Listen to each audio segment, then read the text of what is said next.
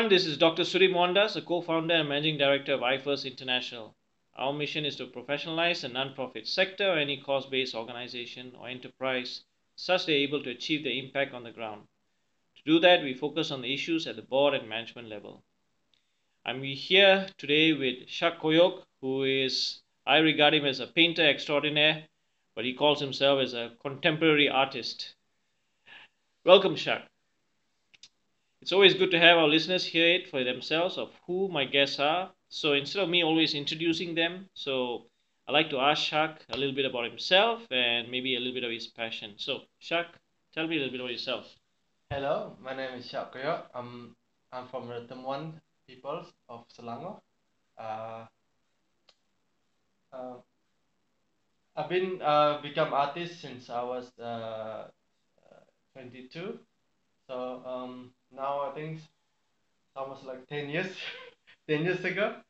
Uh, when I after I graduating my fine art degree, I realized there's not many indigenous artists in Malaysia, and it's quite challenging for me. And then after that, I joined in so many workshop programs, including involving the indigenous people in Malaysia. That's why my activism started, and then I become volunteer to so many organizations in promoting indigenous people. So I'm now as a full-time in contemporary artist. My work can be found as a painting, sculpture, installation, and many other things. Excellent. So welcome Shak to this program. Just for our listeners' benefit, why are we here?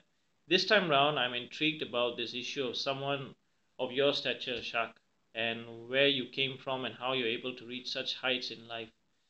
Many times I hear people say that the indigenous people of Malaysia or what we are now referred to as Orang Asal are less fortunate and do not have the benefits like others.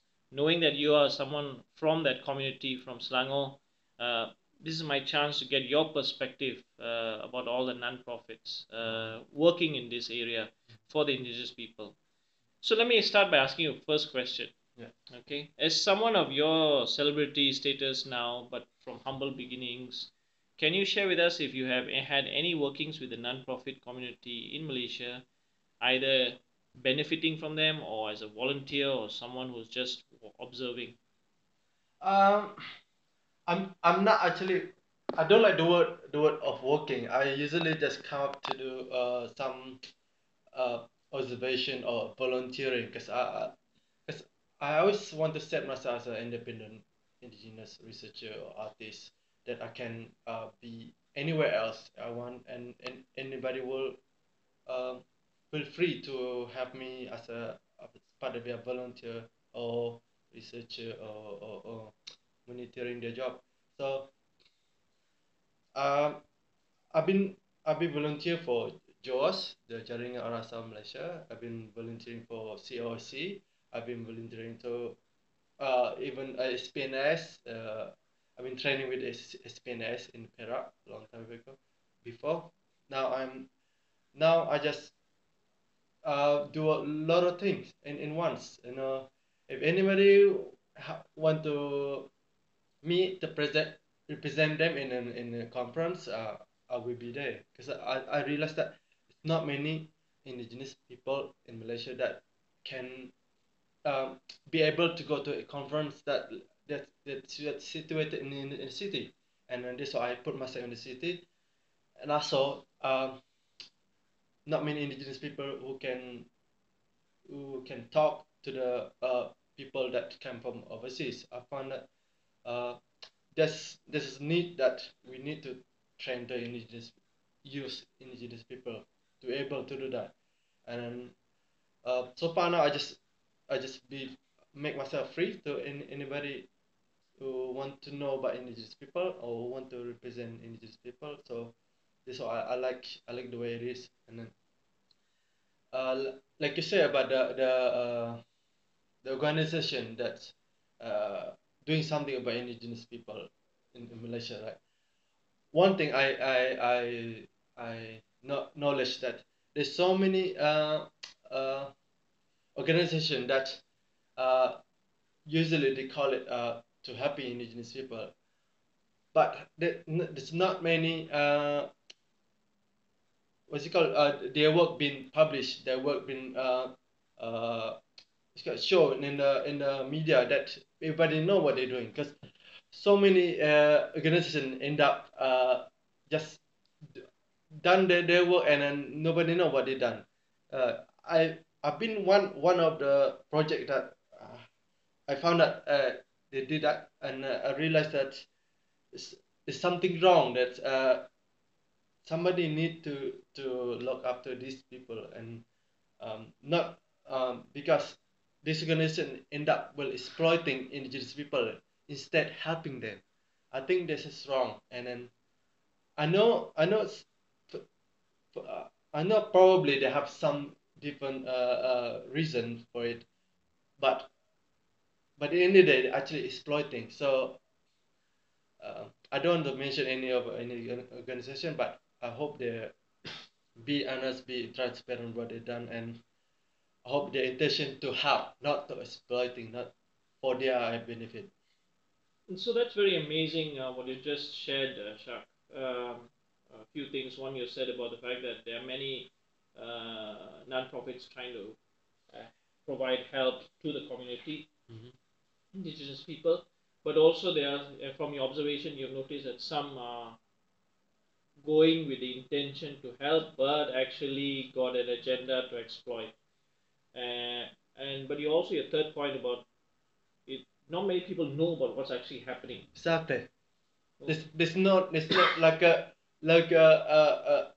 news or a portal there for everybody to see what they done. You know, people just say sometimes just maybe they go they take picture and they come back. You know, nobody know what's behind what they done. You know. okay, that well, that's interesting because my next question is, knowing these issues now that you are aware and you are quite familiar, what do you think should be done better to help the community, and what do you consider some of the ways for them to consider and why? I think that's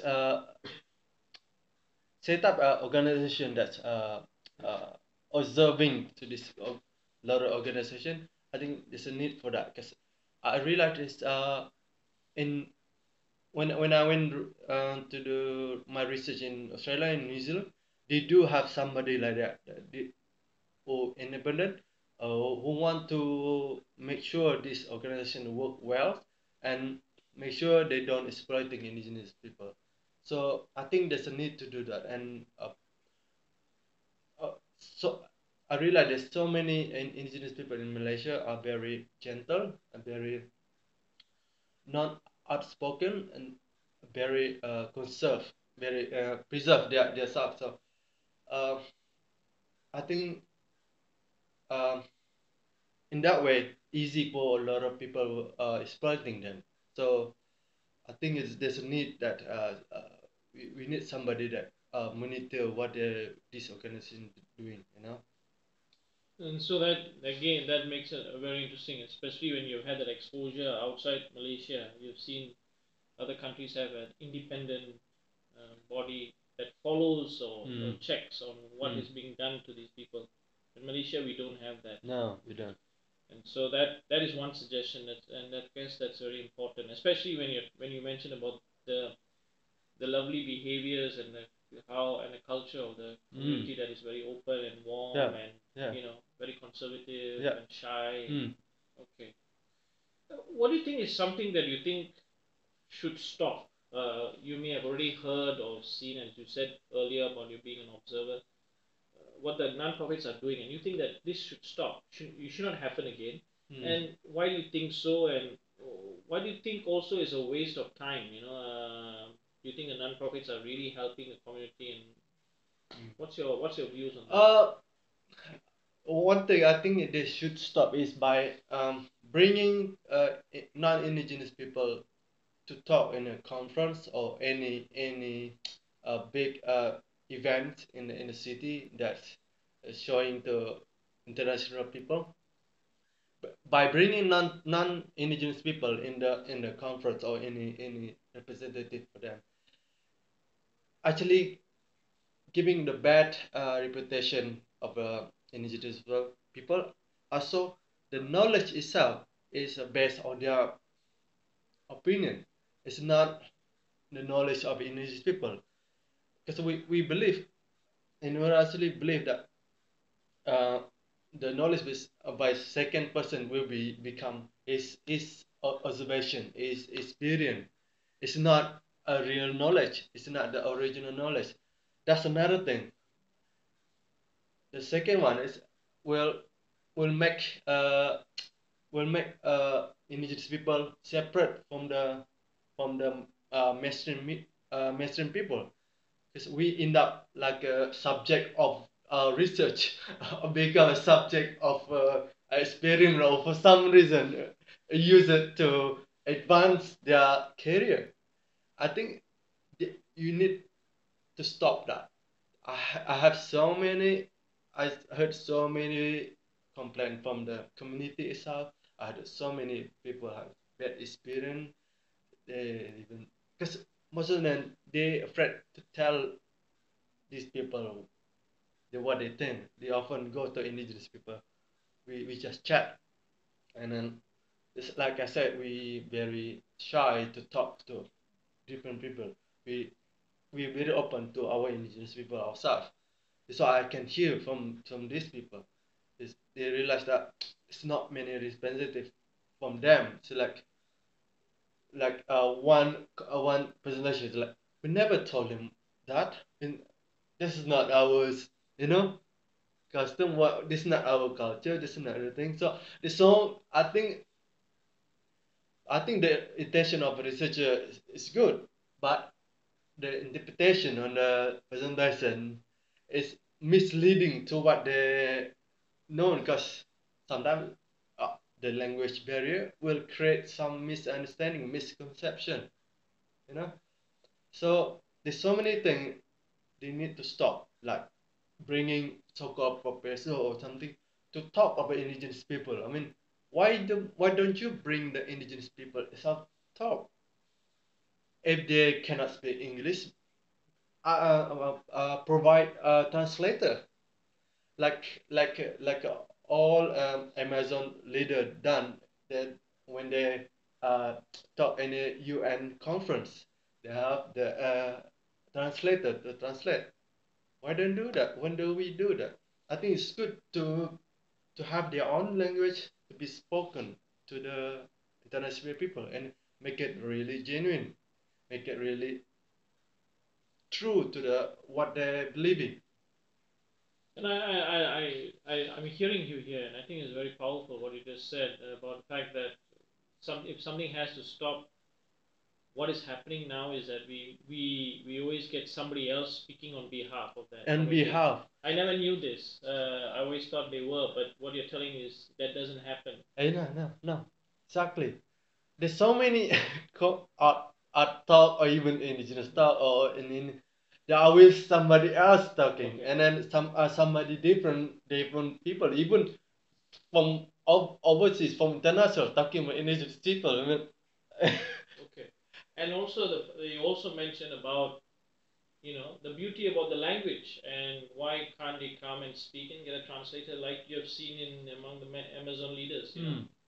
I think those are very powerful statements you just made, and something that our listeners should understand. And those nonprofits who are doing this work, or those people who are trying to represent the community, should consider very seriously. So, thanks for bringing that up. So, Shak, if you've just shared some very important points on this, what do you think should continue? What do you think is what you're happy with? well, doing the workshop with the indigenous people, the organization that provide the workshop to indigenous people should continue. Like um, one one one organization like SPNS now, JKKOSM, they're running very important workshop to anybody, any indigenous villagers. I think that's we need a more we need to invest more to them because they're actually uh, indigenous run organization that And you're doing a good job. they're doing a good job by uh, giving providing a hope that they can be you know, almost giving a lot of teaching about to be independent, to be respected, even making them know what they are right and making know how to speak, how train them what to do, what to say, and how to protect their language, how to protect their land, how to protect their heritage, and that's really important. I think that's the core of our belief in indigenous people. We believe our land, our heritage, our language are very sacred. Much appreciated. Thank you very much, Shak. So, Shak, I just want to say also for the benefit of our listeners that you had recently won the Merdeka Award. Congratulations. Thank you. It's certainly an honor, and also I'm very happy. I'm looking right in front of our listeners at your paintings. It's just totally amazing. Should people want to contact you, how should they go about it? They can go to my blog. You can type my name, Shak Koyok. It's HAQKOYOK. And you can Google me. Easy. Very easy. So there we are. Just Google Shak Koyok and you'll find him. Thank you for sharing with us your insights and what really matters on the ground, Shak. Thank you very much. You're welcome. This is Dr. Suri Mondas signing off with a message to our listeners to share this audio interview with others who would benefit from this knowledge. You can check us out on www.ifirsinternational.com.